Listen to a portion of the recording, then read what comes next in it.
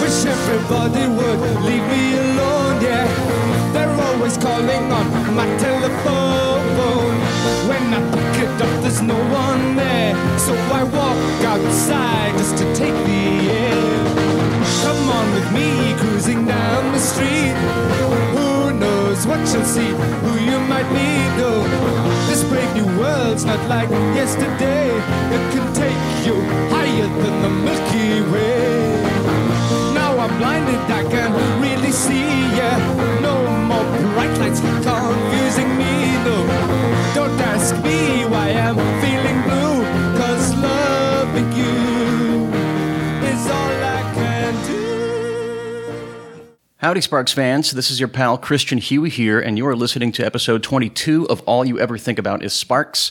My guest today, I call the Zelig of the 1970s rock scene. For a while, this guy seemed to be everywhere at once. Sal Maida and his signature Rickenbacker bass have popped up in the most auspicious of places, and lots of those places. He played with Roxy Music, Milk and Cookies, The Runaways, and of course, a band called Sparks on their 1976 album Big Beat and its subsequent tour. But that's not all. He also had memorable encounters with the likes of Paul McCartney, Mick Jagger, David Bowie, Mick Ronson. The list goes on and on and on. He wrote about all this and more in his 2017 half autobiography, half massive record review compendium called Four Strings, Phony Proof, and 345s. He makes a memorable appearance in the 2021 Sparks documentary by Edgar Wright, The Sparks Brothers, and he's one of the reasons I started to learn the bass myself. Before I play this interview, I do have to issue a caveat.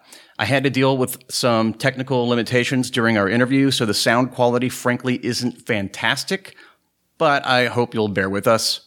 And now, the coolest guy in rock who badly needs his own Wikipedia entry, hint, hint, somebody get on that, guys, Mr. Sal Maida.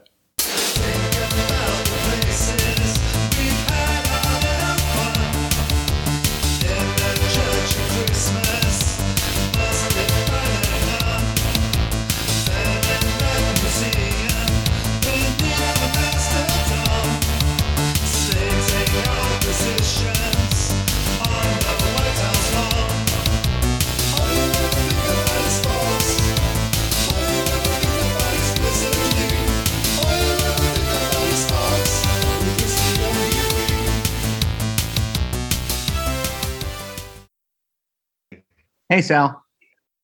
Hi. Okay. Hey.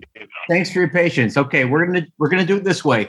You never know what we're gonna get. I have to come clean. I live in rural Panama, so I can never fully depend on internet bandwidth or power in general. But hey, man, thanks for making time for me today.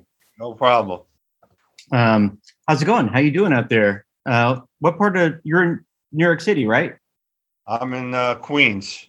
Queens. How's it going out there these days? Good. Like the COVID and everything? Over 70%. Went to my first live gig on Thursday night. I didn't play, but I was in the audience. Oh, I got you. Okay. So, before we get into the nitty gritty, I wanted to bring up a couple of things. One is that it was John Dunbar who hooked me up with you, and I didn't know who the guy was at the time, and now I know that you guys are playing in John Sally Ride. Yeah, we're in a band together. Right. Yeah. So have you guys been playing a lot lately? No, nobody's been playing a lot lately. Well, right. I guess lately, sure. Yeah. We did a session last January. A third album. We started a third album. I did a session for somebody else in February that's coming out in October. And I did a record with someone that's out now. Yeah. That I did like a couple of years ago. So in a nutshell, I've played the bass on about 10 tracks in a year and a half. Otherwise, what I've been doing is writing a book and another one, a second one. Yeah, is out. Yeah, because that's another thing I wanted to get into was the book. And by the way, also being all the way out here, I was not able to get a physical copy of your book, so I had to rely on whatever digital excerpts I could find. But we'll get that to that in a second. I wanted to start off by talking to you about what stuff that's going on currently. And since this is a Sparks podcast that I host here, I wanted to talk to you about that Edgar Wright documentary and how you got to be a part of that. I was actually on tour in Europe and got an email from Russell. Really? Yeah, inviting me to do this documentary. And that was, wow, I'm trying to think. It was like October 2018. And I think I filmed my bit in January 2019. Oh, wow. Okay. Yeah. So this has been cooking for a long time. This has been cooking for a while. Yeah. So how did it feel reliving those old times and talking to this, kind of a young guy, this director, about all those experiences? Well, I didn't know who he was, but once I got there, I figured it out. And I had seen Baby Driver and loved it. And also, he was just the nicest, sweetest guy. And he knew everything about Sparks, and he knew a lot of stuff about me. He knew I had been in Roxy Music. And so we talked for a long time and got along great. And it was pretty awesome. I didn't know what to expect. I didn't know what it was going to be. But the day I shot my bit, Tony Visconti was there. Oh, man. I think he went after me. And as I was coming up to the studio to do the interview, I said to myself, is that the singer of Depeche Mode, or am I hallucinating? So it was like, that was Dave Gone. Okay. Yeah. So I was like, wow, this is not like some rinky-dink hour, documentary that's going to be on Netflix for like 2 weeks. And then I realized what a big deal this was going to turn into. Well, they did have Vince Clarke from Depeche Mode on there as well. I don't know if yes. Well, that's fantastic. It was great seeing you on there. I was really pleasantly surprised by the film when I did see it. And I've been a Sparks fan for a long time, not as long as you. But I have noticed that a lot of Sparks players, from years and decades past, that kind of fall into two categories. There are those who are, kind of happy for the experience, and that was our time, and those who hold a grudge. And and I just two of those. Sure, and I don't want to name names, but I mean, like, how do you fall down between those? I still keep in touch with them. I'm on great terms with them. Always was, even back then.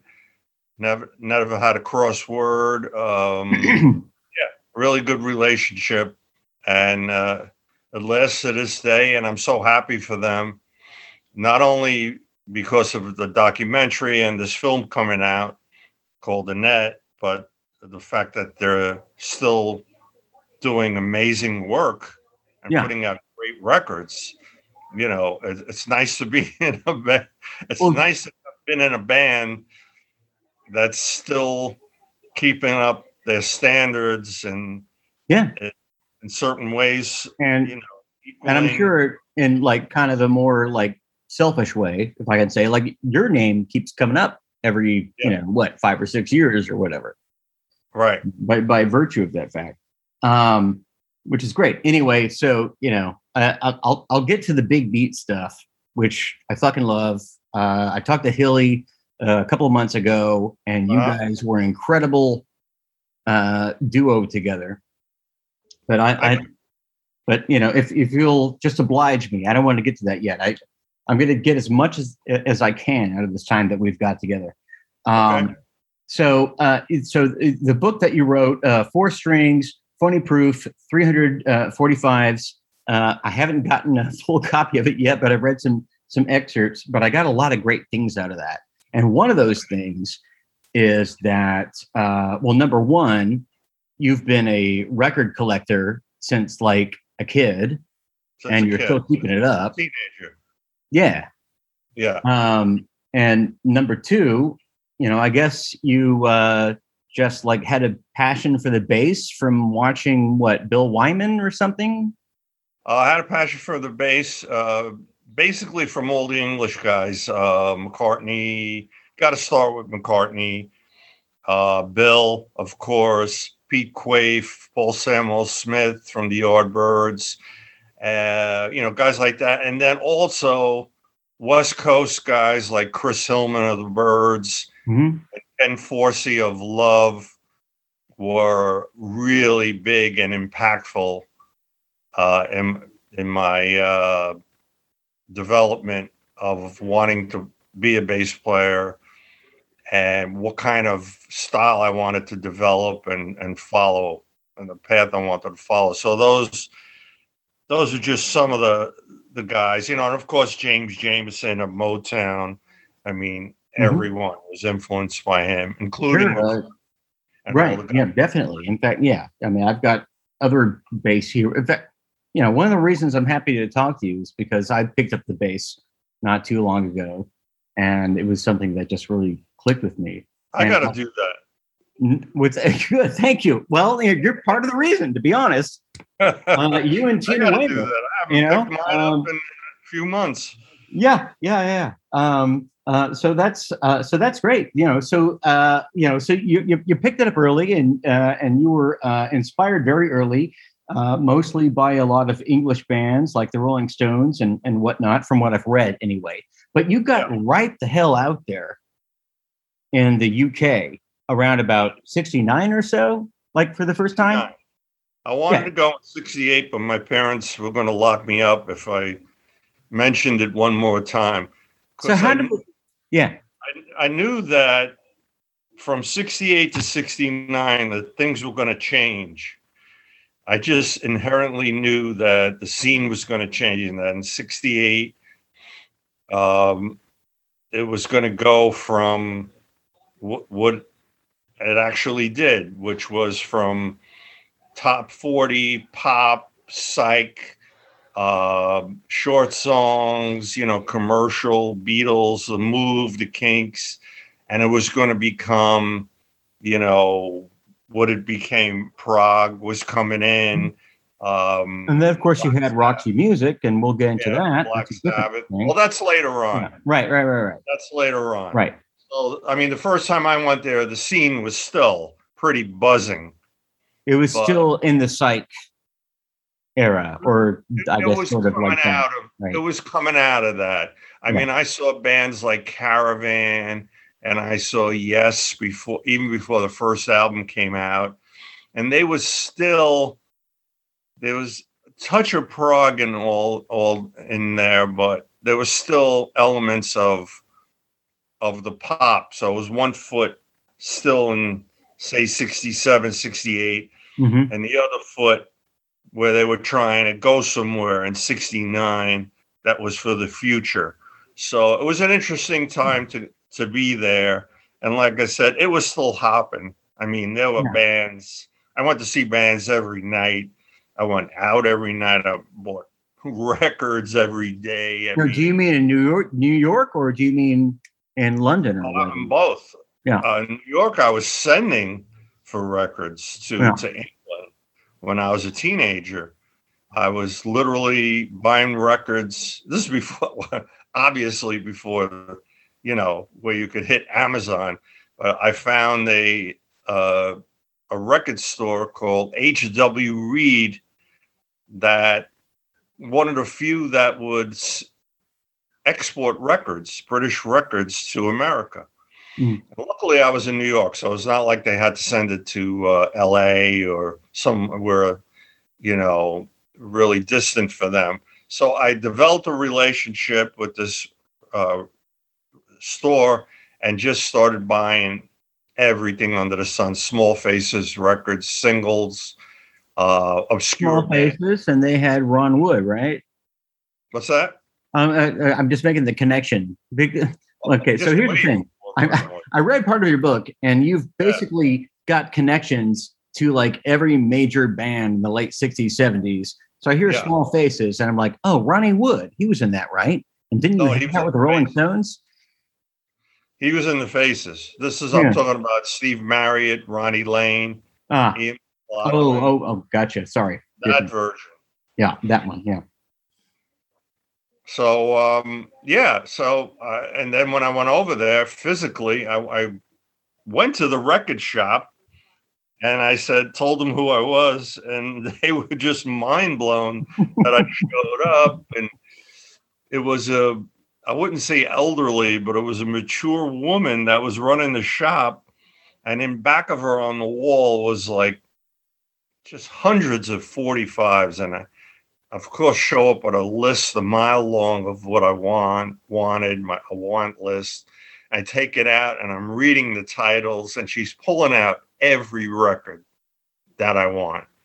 There was like not one record where she said, I don't have it, I'm sold out, nothing. She's just piling and piling and piling.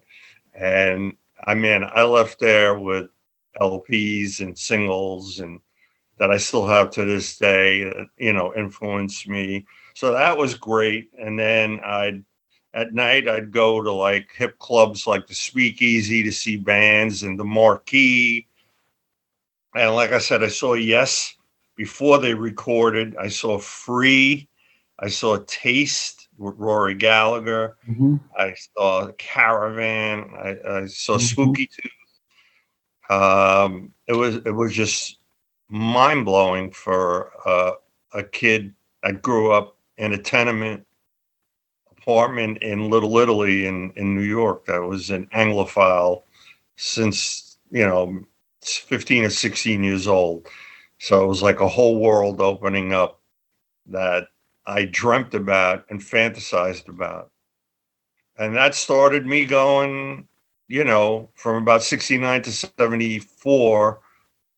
I was, going back and forth until I finally just moved there for about 3 years and just stayed and started to pursue a musical career. Worked up the guts to, bring my bass over there and audition for bands and think about, the real big dream of being in a British band. So, which took a few years, but by 73, I pulled it off. So Sal, I mean, I can't imagine just like giving it that much of your life and efforts. I wanted to ask you first of all, how did you learn the bass, and what bass did you choose to start off with? Well, I'm totally self-taught. I learned from 45s. Stop it. You're just by ear. By ear.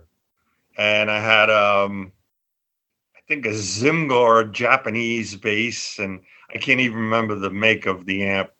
It was just a total piece of crap. Sure. Both. I don't think I even had it tuned correctly, but I could play Mr. Tambourine Man, the slide. So I started there. Yeah.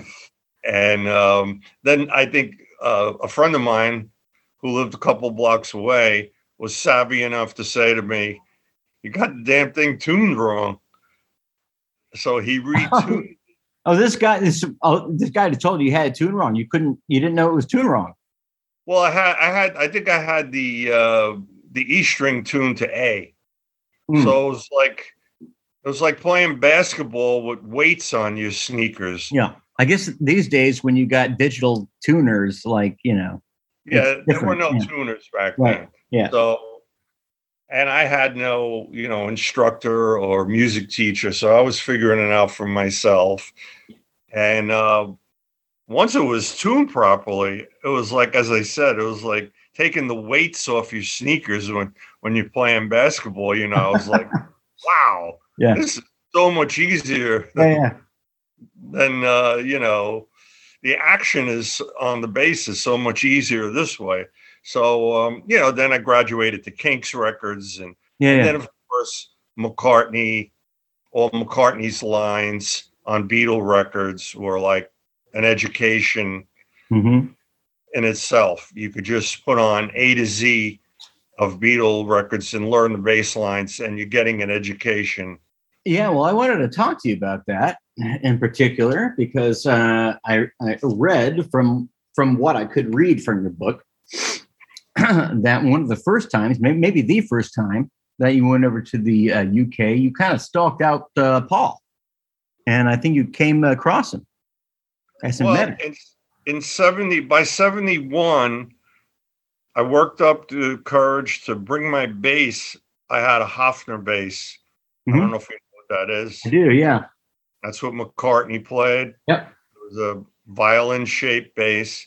So I brought my Hofner bass over to London and started auditioning for bands like Family and a group called Spring, and I jammed with Davey O'Liss from The Nice, and just a lot of stuff like that. And one day I got a call I met someone who put me in touch with a producer, and I went to Denmark Street. It's kind of like the music business hub of London to meet with this producer. And he said, I have a session for you. And it's a band called Smokestack Crumble, and this is what you'd be getting paid.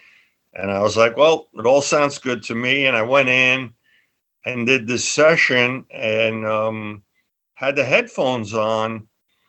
And what stuck out to me listening in the headphones while we were playing was this drummer that sounded like John Bonham's younger brother meets Ringo, a total monster player. And I said, well, I want to get to know that guy, So we kind of got friendly, and fast forward a couple of years later, he's in Roxy Music. Oh shit. Okay. Yeah. Okay. Well, all right. So that's kind of where I wanted to go to next. So you made a lot of trips over to UK, London specifically, from New York. I do know from my research as a Sparksologist that you were there 1972, and Ron and Russ were looking for a new band, and they passed you over because you were not actually English. Well, I actually, to start from the beginning, one of the few people that saw them live in New York, the Mankey brother version. Yes. The half Nelson, even though they were Sparks. Right. I saw them at Max's Kansas City. I think there were about 5 people there, one of which was Todd Rundgren, myself and my friends, and I think maybe a couple other guys. And watching this band thinking, well, they're like the greatest band I've ever seen. So you were there on the ground floor, really? Like as a fan? I'm on the ground floor, and like Healy was. Yeah, I'm totally mind blown by them. And I think the first record was out only. I don't even think Woofer was out yet. I could be wrong. But anyway, they were fantastic. And anyway, I'm in London in 72 later that year, and I run into them in the street, and I introduce myself and say that I saw you live at Max's. You guys are great, this, that, and the other thing. And I don't think we got into the conversation of them being there to put a band together, because that was 72. Right. And if I'm not mistaken, I believe they played with the old band at the Marquee. They did, yes. Yeah. So but they came back. Yes, I ran into them on that trip. So then I get word that they're putting a band together in London, that they had disbanded the Mankey brother situation, and they are now in London permanently to put a band together. But they want British guys, and I knew that when I made the phone call. But I had to make the phone call anyway. You couldn't even fake an accent? Come on. Yeah, well, listen to me. There was no faking the accent. So I remember distinctly going to a payphone and, putting the coins in, and spoke to Russell, and I said, told him the whole story, this, that, and the other thing. And he said, we really can't even audition you. We're looking for British guys. That's the whole reason why we're here. And we had a nice chat and about what their intentions were. And they were interested. He was interested to know what I was doing there. And I said, well, I'm here, pretty much doing the same thing you're doing. You're looking for British musicians, and so am I. I'm looking for a British band, but I'd be glad any day to play with you guys. So anyway, we go our separate ways. And as luck would have it, when I got the gig with Roxy, they were in the audience at the Rainbow, which is the big venue in London that we played. Roxy played like 3 or 4 nights. And Ron Russell, a guy named Joseph Fleury, and John Hewlett were in the audience. And I got 2 gigs out of it. I was lucky enough to impress them. And John, I'm sorry, can I interrupt you? So from that show, the shows that you did with Roxy, the Sparks managers and Ron and Russ were impressed enough to give you another go later? No, what happened was when my time came up to do Big Beat, they remembered me. Gotcha. Seeing me with Roxy, so they wanted me involved. But that's a good 3 years later. Right. I gotcha. And I wanted, so first of all, 2 of my favorite bands of all time are Roxy and Sparks. Me too. So, awesome. I was lucky you. I was in 2 of my favorite bands of all time. So, how did they approach you for that? Because they had their studio band and they just did what, For Your Pleasure, I guess, or maybe it was the next one, Country. I forget what it was, but what happened was I was working in a record store illegally, by the way, without a work permit in London, and I was lucky enough that Paul Thompson and Eddie Jobson came in the record store looking. I think Paul wanted a family album, and Eddie Jobson was looking for Zappa. Okay, records. Those are very disparate wants. Yeah. So I did a smart thing. I did 2 smart things. First, I asked if they were looking for a bass player for the tour. And then I said we didn't have the record that they were looking for, even though we did. And I said, I can order it for you and have it in a couple of days, thinking that they would have to come back to pick up the records. So in the meantime, Paul said to me, we have a guy for the tour, a guy named Johnny Gustafson, who did the Stranded studio album. And I was like, damn, I said to myself. But what happened was when they came back to pick up the records that I supposedly ordered for them, Paul said, oh, by the way, Johnny can't do the tour. And we're auditioning people. Okay. Why don't you come down to Air Studios, isn't it? Where we're mixing and yada yada yada. We're putting together the record, and we're auditioning guys to go on tour. Right. So they already had the record mixed, I suppose. So you were not invited into any of the. Well, here was the thing. what the deal was when I went down to audition, I literally went to Air Studios and met the whole band. I met Chris Thomas, the producer. Yeah. We all know who he is. Yep. He did the White Album. He did the Pretenders, the Sex Pistols, Procol Harum.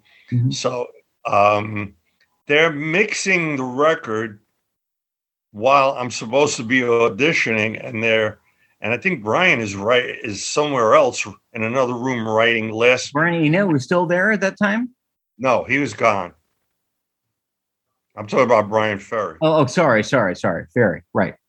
Brian Ferry was somewhere else in another room writing last minute lyrics. It was a real hectic vibe going on. I didn't get to audition until I think the second or third time I went up to the studio. So I kept going up there, kept getting drunk with them, and got friendly with them. And I'm thinking, well, this is, turning into a nice, friendly situation. Now, all I got to do is play and get the gig, Right. So I got on the third visit, they say to me, go in the studio and jam with Paul. And I said, just him and I, bass and drums. And they said, yeah. So I said, okay. So I take out my bass and I go in and I'm basically jamming with the drummer. And on the other side of the glass are the rest of the band and Chris Thomas just looking and listening. And I'm just thinking, man, I'm going to just play every riff I've ever learned in my life and hope for the best, And I got the gig. They said, go to the office, get some money for clothes. Yeah. Yada, yada, yada. And I was as green as could be. I didn't know what anything was. I mean, they gave me, the only lead they gave me was that they were bringing down the glam image just a touch, Brian said to me. Brian. Yeah, that must have been about 74, 75 or something. Yeah, it's 73. 73, okay. They said, so we're still going to look sharp. So here I am in London. I don't know where to even start to buy clothes, and I know nothing, and I'm now in the biggest band in England, Yeah. Yeah. On Island Records. Yeah. I mean, number one records and the whole bit. Yeah. And I go up to EG, up to EG Management, who managed T-Rex and ELP and Roxy and Brian Eno. And it was just like, well, here's a budget, so I had an outfit made and talking salary and per diems, none of which I knew anything about. Who coached you on that? What's that? Who coached you on that? How to ask for per diems and all that stuff? I did. Okay. I learned on the fly. Cool. I used my street smarts that I developed as growing up in Little Italy. As a kid growing up in Little Italy, it really came in handy to grow up, with street smarts, and I just used my noodle and figured it out as I went along. I didn't know how much to ask for. I didn't know what monitors were. So I'd never seen monitors. Yeah. I said monitors. I said to myself. I guess sorry about that. So yeah, I guess I got three big questions here. So one, you were tapped several times to tour with Roxy, right, in the mid 70s, right? Question number one is, did you have Did you have a lot of interaction with the main players? You know, like Brian, of course, and but of course the others. And did they like invite you into their space, like you know you were one of them while you were on Yes, tour? absolutely. It was a band, and I was for the time I was in it, I was definitely part of the band, and in all the photographs included in everything. No one told me what to play.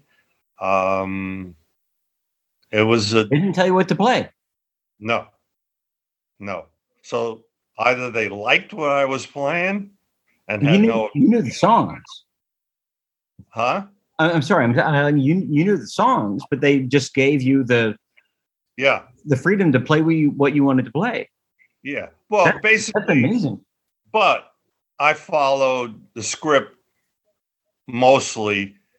There was only maybe a couple, more than a couple, a few where I took maybe some liberties, but they liked what I was doing, and you know, it was a great personal and musical relationship. And again, I'm happy to say that I'm in touch with all of them to this day, just like I'm in touch with Ron and Russell. Um, Especially Phil and Paul, I still keep in touch with. Mhm. And once in a while, I'll see Andy and Brian when he comes to New York. And I saw them at the Hall of Fame 2 years ago, and I was invited to the show and invited to the rehearsal.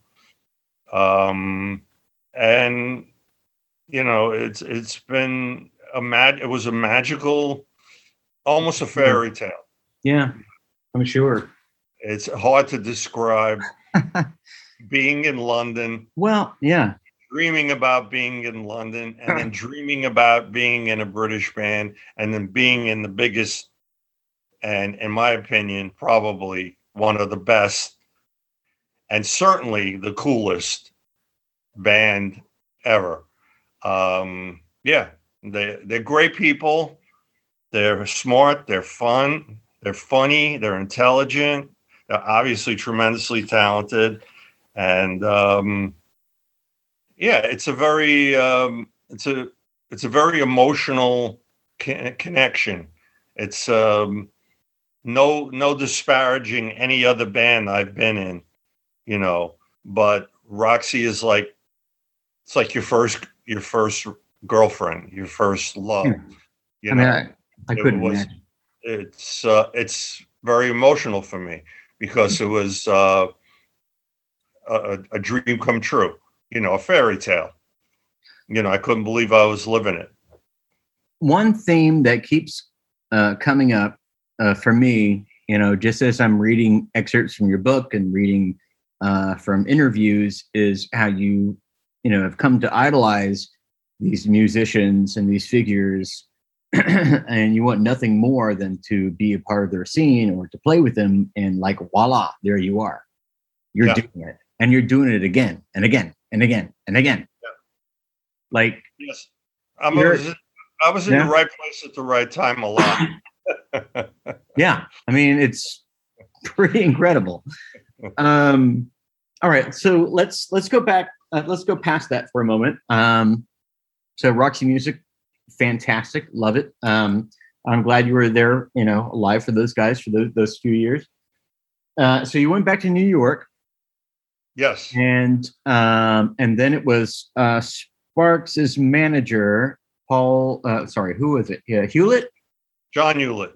John Hewlett. Yes, sorry, John Hewlett. At that time, you were in contact with, and I don't know if you had already put together Milk and Cookies or what. They were an existing band. Milk and Cookies. Okay, so I was back in New York. And John and Joseph Fleury found this band, Milk and Cookies. And Ian North was savvy enough to send the Milk and Cookie demos to two people, Tony DeFries, who passed, and John Hewlett, who fell in love with the band, but had one condition. he told them, I will manage you. I will get you Muff Winwood to produce the record. I will get you to England, but there's one caveat. You have to change your bass player, and I want Sal Maida in this band, and your old bass player out. So that's how that happened. So can I ask you about that? Because obviously, so John Hewlett, long ties to Sparks, quite a long time. Yeah. So do you think that was connected to I'm trying to find the right way to describe this. So did he already have a connection to your talent, or did he already have like yes. appreciate your Yeah, he saw me at the Rainbow, and he loved the way I played. And he was a bass player in John's Children. So he loved the way I played, and he wanted me at Milk and Cookies, or else he wouldn't do it. Gotcha. So I was a little hesitant. I was like, what's wrong with the guy they have now? Right. Why are you firing him? And are you sure I'm the right guy for this? And I said, I'll tell you what, let me play with them and see how it goes. See if there's chemistry there. Cause I'm just not going to join a band sight unseen because you think, this is the way it should be. So you were kind of planted into that band.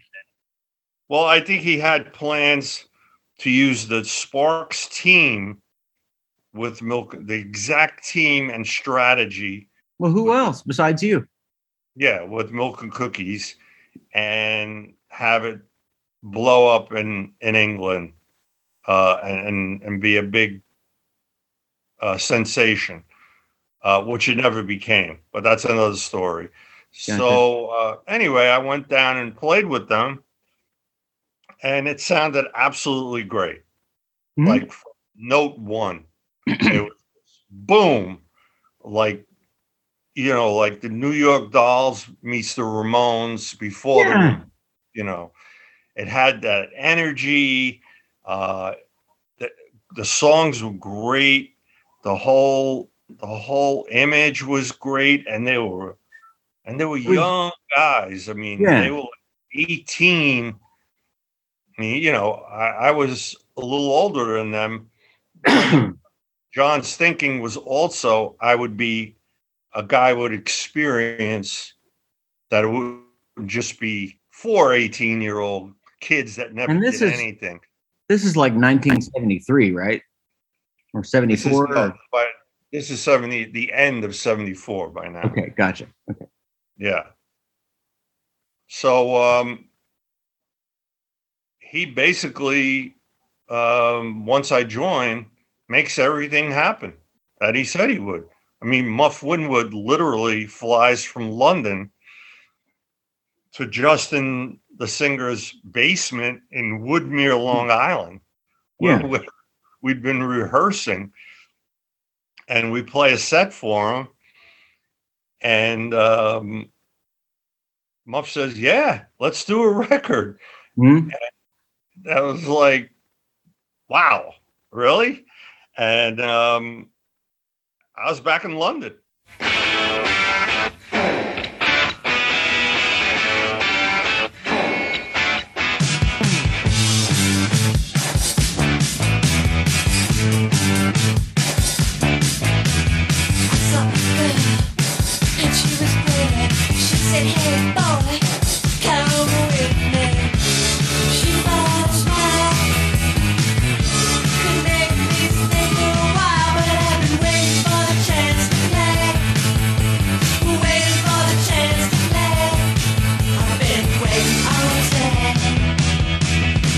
The chance to play.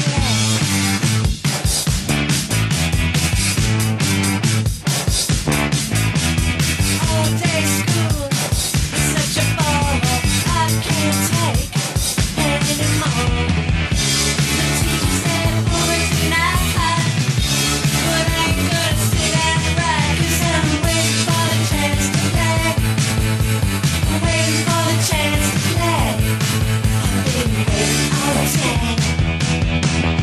for the chance to play. I'm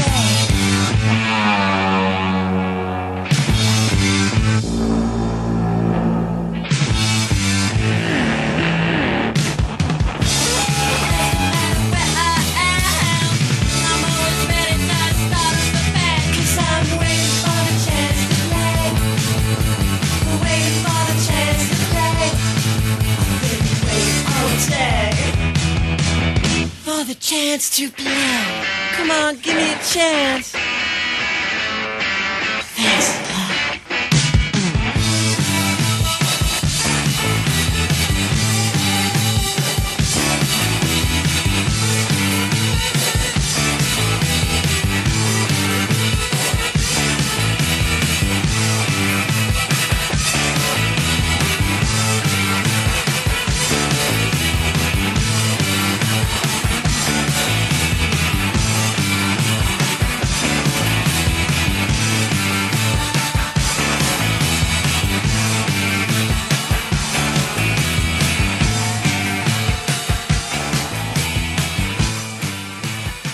I gotta ask you. So that record was produced by Muff Winwood, right? Yes, And it was. of course, the connection that Muff had to Sparks in the couple of years before that. So I mean, at that point, were you thinking like, maybe through this connection, I might be able to talk to those guys again? No, not while I was in Milk Cookies. Okay. Well, it never crossed my mind. Gotcha. Because they were in the midst of their glory days in London. They were. Well, yeah, I guess it was then. Yeah. It was propaganda and indiscreet, and I had no. I didn't have that in my mind at all. So, how did the band from Milk and Cookies come about? I've read a little bit about it. I'm kind of late to the game, but from your perspective, how did that come about? They formed as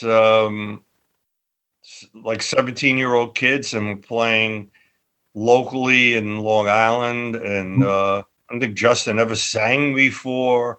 I mean, Ian had written some songs, and then they had Mike the drummer, and they had another bass player, and they were doing opening for the Fast, and they were playing local gigs and not doing much, just getting it together, germinating their situation.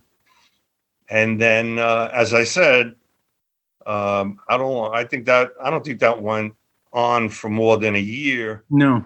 Yeah. And then I had come along, and John Hewlett comes along, and Bango were in London and Basing Street doing a record with Muff Winwood, and which never came out until 76. Right. They didn't put the record out. They didn't. They canned it until 76, when punk started to happen. Island Records thought, don't we have something similar to that laying around? Yeah. It's funny. Like when I talk to like music nerds my age, and they're like, Milk and Cookies. Fuck yeah, we know Milk and Cookies. Like they were punks, in the late 70s, early 80s. Like no, they're before that, and they don't know. Yeah, we were a sort of in between. Unfortunately, we were after the Dolls, and we were before the Sex Pistols and all the Ramones. Punk scene, the Ramones, CBGB punk scene. So we were sort of a band out of time. Yep, that was an awkward time. Yeah. Yeah, we were stuck in the middle. yeah, stuck in the middle with you. I totally get it. So let's skip ahead a bit. So you're in New York City, and you've been there for a couple of years then, and then Sparks are back. Yeah. They want to get a new band together for their new New York album. Yeah, they're doing. They knew you because they had seen you and you had auditioned before. Right. So basically, they came they were in now they're on Columbia Records in the United States, but they're still on island in England. Mm-hmm. And but they're dealing with Columbia Records, and they come to New York, and I have the gig.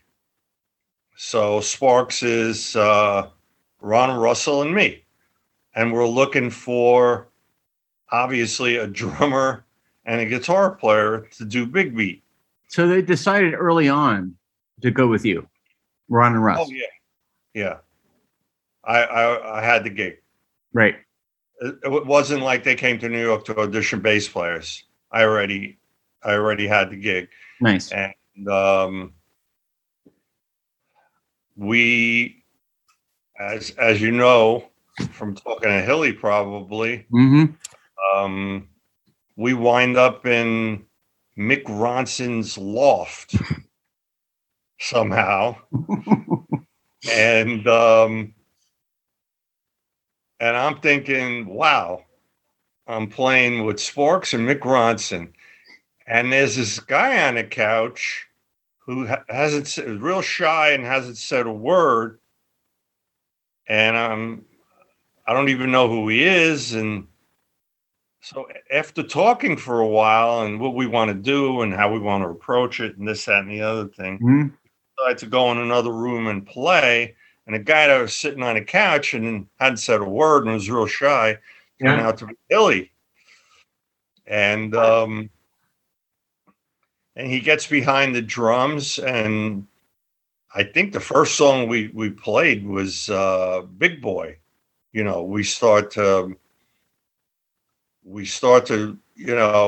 jam out on that groove, and it just sounds amazing. It's really rocking, and Ronson sounds like Ronson. He's got his Les Paul plugged into whatever amp he was using, the Ziggy Stardust sound. And I'm thinking, man, the guy on the couch that's a shy, that wasn't saying a word, he sure is a good drummer. I didn't even know he was going to turn out to be a drummer. So we basically, I don't know for how many days, we continue to do pre-production on some of the big beat songs. I don't know exactly how many we got to. Maybe we did pre-production on 5 or 6 with Ronson. How many days? I can't remember. It's so long ago, but it seemed like at least 5 days to a week that we worked with that particular ensemble of Hilly, me, Mick, and Ron and Russell before. And this is one of the great mysteries of my musical life that I still don't have an answer for. Ronson decides he bails on the project. To this day, I still don't know why. I've heard various theories and rumors. Hilly probably knows more about it than I do because he was, best friends with Mick. Yeah. As far as I know, we're out a guitar player. Mm-hmm. So Jeff Salen. I suggest to Ron and Russell, I know a guy. And so in the interim, and I don't know the machinations of this either because I'm not I'm not there during the relationship of Hilly and Mick, but somewhere along the line, Hilly becomes a member of Sparks, even though he's in Mick Ronson's band. So Ronson bails for whatever reason, which I still don't know. And now Hilly's in Sparks. And I tell Ron and Russell, I got a guy. He's great. So I approached Jeff Salen from Tough Darts, who he passed away. Was a monster guitar player. As a matter of fact, to this day, when people hear "Fill Her Up," when they hear the solo, they say to me, "That's Ronson, right?" Oh, really? Uncredited.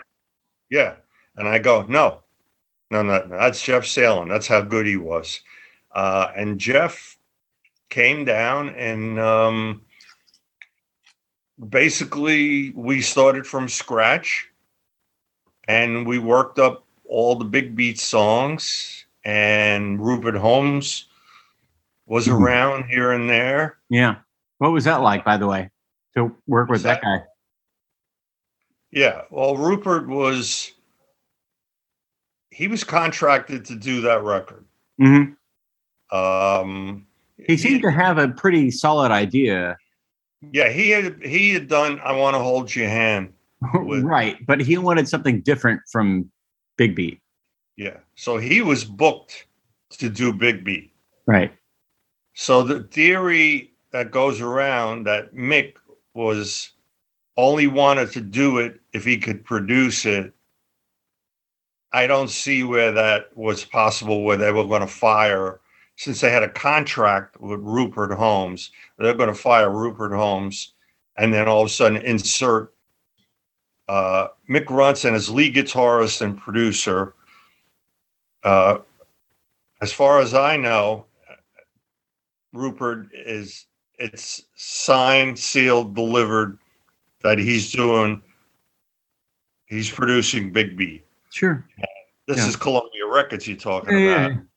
And we're booked into Media Sound to start this thing like yesterday, Right. as soon as we can, What were those sessions like? Well, here's the thing. The sessions were, and I hate to speak of the dearly departed, but there's no other way to put this, so I'll just say it very bluntly. Jeff turned out to be a big pain in the ass. Now you got to remember on Big Beat, the engineers were Bob Clearmountain, okay, Harvey Goldsmith, whatever his name was, and I think Joel Diamond was the third guy. So these are all Columbia guys, I guess. I don't know if they were contracted to Columbia or they worked at Media Sound, but Bob Clearmountain alone, that name is, you're talking about A+, top notch, top level guy. So what happened was we cut the record and Bob did a rough mix, Bob Clearmountain, of the record. And Jeff was screaming loud in the rough mix. A Les Paul through a Marshall, screaming loud on every track. Okay?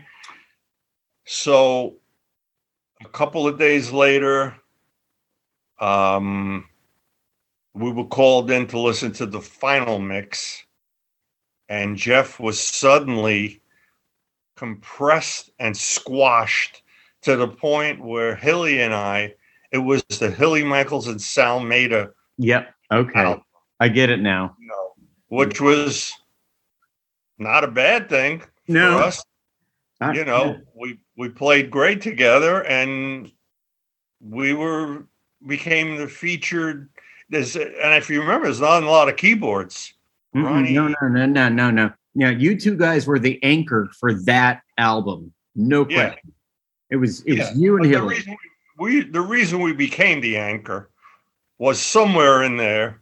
I don't know if Ronald Russell talked to Rupert or Rupert approached Ronald Russell. Somewhere in there, Jeff kind of fucked himself out of the gig and out of being. What do you mean the gig? The live gig or what? Both.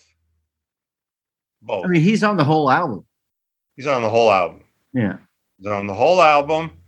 And as I said, Clearmountain had him mixed like on 11. Yeah. I know. And it's hard. It's like not hard. It's hard to hear him. I mean, because you guys are so, So somewhere in there, the decision was made to squash them, compress them. I see. And that's the way that went down. So subsequently, unbeknownst to him, there was no way he was getting a live gig. when they Well, went was out. that a personality thing? Absolutely. Gotcha. Okay. So skip ahead a bit. My opinion, good album. I love it. Not my favorite, but good. And you guys made it good. And then you toured, I guess, only in the States. Yes. for- and you guys at some point shared the stage, or whatever, switched the stage with Patti Smith Yeah, Patti during the Smith. tour, right? We And split. from what I've read, that was the hardest part of your tour. Do you see it that way? Only because the audiences were so split. Like when we played in Canada, I think we played in Montreal and Toronto. Sparks we would get, they were screaming. We were the headliner, Yeah. basically. I mean, Patty wouldn't come out of the room. She was so freaked out how well we went over. On the flip side of the coin, when we played in Detroit, they threw things at us. Yeah. There's the famous story of they threw empty beer bottle, I'm assuming at Russell's head, and missed by about 20 feet and hit Hilly Yeah. smack in the forehead. Yeah, right on the about that. last song, which was Big Boy. And so I turn around, we all turn around, and we're horrified because Hilly's playing and gallantly carrying on with blood streaming down his face onto his shirt. And so that was pretty much a disaster. And that was Detroit. So, yeah, that was the kind of thing where it was like, okay, who's the audience going to hate more tonight? Right. And I'm sure it varied just from venue to venue, right? It varied from venue to venue. If I'm not mistaken, this is around the time when Ron would decide to grab his piano bench and smash it, just like Ron was Hendrix doing do Pete Townsend piano act. yeah, exactly that. Yes. As a matter of fact, at the Bottom Line, I don't know if you're familiar with the Bottom Line. The Bottom Line is it's closed now. Bottom Line was an industry joint. Very nice club, great sound. We played 2 nights. We killed. I mean, it was the best gigs of the tour. It was at the end of the tour, so we were tight as could be, and we killed. And it was, Bottom Line was the type of place where they had tables and chairs, and all the Columbia brass was in the front table. Yeah. So Ronnie is doing his Pete Townsend smash the piano bench bit, and he's got all the legs off the piano bench, and there's barely any room to do this, to pull off the full act, So what he does is he puts the piano bench against his chest and literally does a swan dive. Holy shit. That's what he did? Yeah, across the Columbia executives table, and knocks over all their food and beer and drinks. and so that was, I don't think that was such a good idea, but No.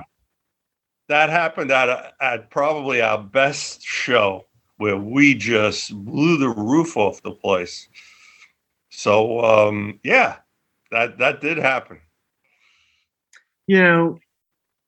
So many people talk about how those guys are so square, and that kind of behavior just seems weird. So did those guys do stuff like that? Just stage dive and just do crazy shit? Not really. Okay. Not really. That was kind of I don't know what he was working out on that tour, Ronnie. Yeah. He was working out being in the Who, maybe. Yeah, maybe so. A Pete Townsend fantasy. Yeah. I don't have to play that a lot of keyboards on these big beat songs, so I'm Through gonna, that. Yeah. I'm gonna do something else. So let me ask you a question. This is a question that I ask every Sparks band member that I've ever talked to. What was your reaction to being let go? Well, my reaction, since I knew their history, since I knew they let's say left behind the LA band to go to England, then they left behind the English band to go to New York. I knew it was only a matter of time and that it wasn't going to be permanent. I had no illusions. I didn't know when it would happen, but I knew it would happen. Right. And I landed on my feet in the fact that I had a good relationship with them, and I had a good relationship when they informed me of it's basically Columbia saying, "Big Beat didn't happen. We got no money for you for the next record." Wow. As a matter of fact, the A&R guy is producing the next record, meaning introducing. Yes, that one. And you know when the A&R guy is the producer that you're in trouble. They don't even want to spend As money. a musician, yeah. Bring in a producer. So the A&R guy wants to bring in guys that read charts. Lee Ritenour, I know was on. Yes, he was in there. Yes, he was. Yeah. So they wanted that album, but they could write a chart, put it in front of them, and cut the track fast and bing bang boom. And I landed on my feet where I stayed in LA, and I did like 5 records for a guy called Kim Fowley. So I ghosted on a Runaways record, meaning I played on, but I wasn't credited. I was just paid. And I did 4. I did a Sherry Curry solo album. I did Venus and the Razor Blades. I did a Kim Fowley solo album. I did another one. I did about 5 records for Kim. So I was working, and I wasn't shell-shocked by being let go at all. Tell me, I'm going to jump ahead. Tell me about your time with Cracker. Because I'm a Gen X kid here. Like, I grew up with Cracker. Cracker, like when I was 13, like that was my band. I joined them in 2006 and played with them till 2014. 8 years. It's a long time. Yeah, long time. Did a full-on studio album in 2009 where we all co-wrote the songs together, which was unheard of. David always wrote the songs by himself. But to be fair, he pretty much wrote the melodies and the lyrics. He was being pretty generous. But we did at a certain point by 2007, 2008 again, we became, because we were playing 4 or 5 nights a week and touring 2-3 weeks a shot, like everywhere, all over the country, around the world, we became absolutely lethal. We were tight and rocking and just killing it on stage. So I think that was David's reasoning for doing that album, Sunrise in the Land of Milk and Honey, with the band. And then I played on a couple of songs on his solo record, and I played on about 5 tracks on Bakersfield to Berkeley to Bakersfield, whatever it's called, I forget. And I mean, we went to Iraq in 2009. Really? Yeah. We played everywhere in the country 2 or 3 times. We went to Spain a lot. We went to Germany, but especially Spain. Cracker is big. So those were really fun tours in Spain. And Cracker fans are called crumbs. Oh, is that right? Okay. So it's not like If you're a Camper Van Beethoven fan, are you also a crumb? That's what I want. you're also a crumb. Okay, gotcha. So Okay, it wasn't on a level of the Dead or Fish. gotcha. It's a pretty loyal and large enough fan base to keep both bands, afloat. And So, did he reach out to you? I got the gig through a guy named Kenny Margolis, Hmm. who was I would do a show every year called Joe Hurley's Irish Rock and Roll Review, in which we'd play on St. Patrick's Day, or near St. Patrick's Day, and do like Pogues and U2 and Oh, Van man. Morrison, Thin Lizzy, and learn like 30, 35 songs, all different singers, have to play all different styles. So Kenny was in that band, and he heard me play, and he said, "Dude, I mean, you're great. Would you want to be in?" And I'm in a band. We're looking for a Yeah. bass player. Would you be interested? I said, "Sure." Who's the band? And he said, "Cracker." And I really didn't know the music too much. I knew Low, obviously, Right, of course. and maybe Teen Angst I had heard, Mhm. but I really didn't know. So it's like one of those situations where I didn't really audition, although so it started out as a rehearsal and a tour for 3 weeks, and then if it wasn't going to work, they would get somebody else. But I was in the band for 3 weeks, and then I was in the band for 8 years. So it worked out. Nice, man. That's great. Yeah. And I just gotta say, just like looking back on all this and listening and reading, and again, you just seem to be sort of the Zelig, to borrow a Woody Allen reference. You were just there. I've been called that many times. Okay, so you know what I mean. So you I have been called the Zelig of rock. you were called the Zelig. Okay, so you were there all the time, man. Which is fantastic, and I'm great. You're still doing stuff now, and I really do hope you keep up with it. And also, thank you to I have another John book Denver. out. What's that? As I told you at the beginning, I have a second book out. Second book. Tell me again. A second book, and it's written with another guy. I have a partner for this one named Mitchell Cohen, who's a veteran A&R man, writer for like Cream Magazine and music business. And the book is called White Label Promo Preservation Society, and it's basically Sounds like a albums Kinks that album. did. Mhm. Albums from the 60s and 70s that didn't make the top 100, but are great records that are underappreciated.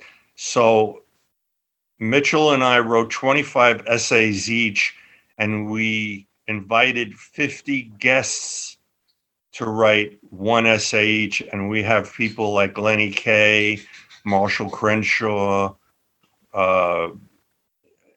Reckless Eric. I got David Frick to write the forward. It's really an impressive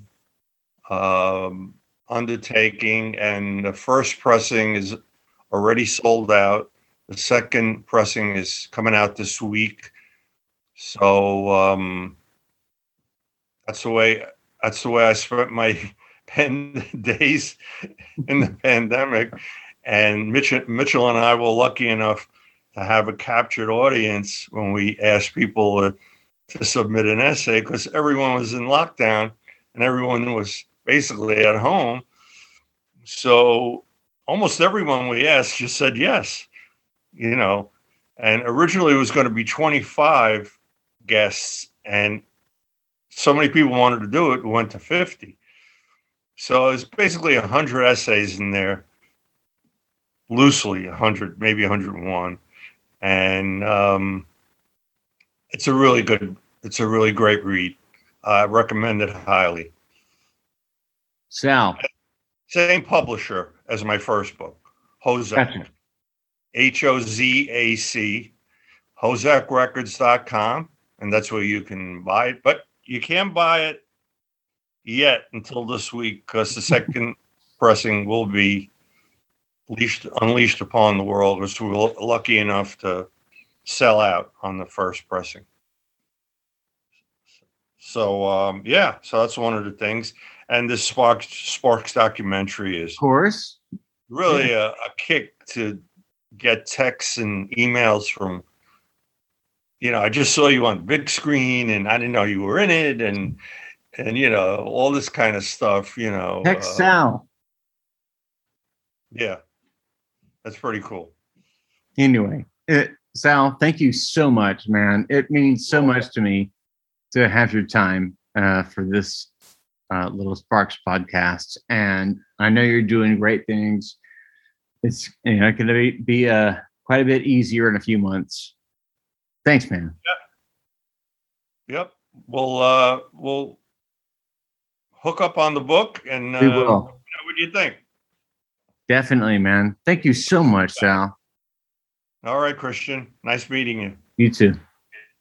See ya.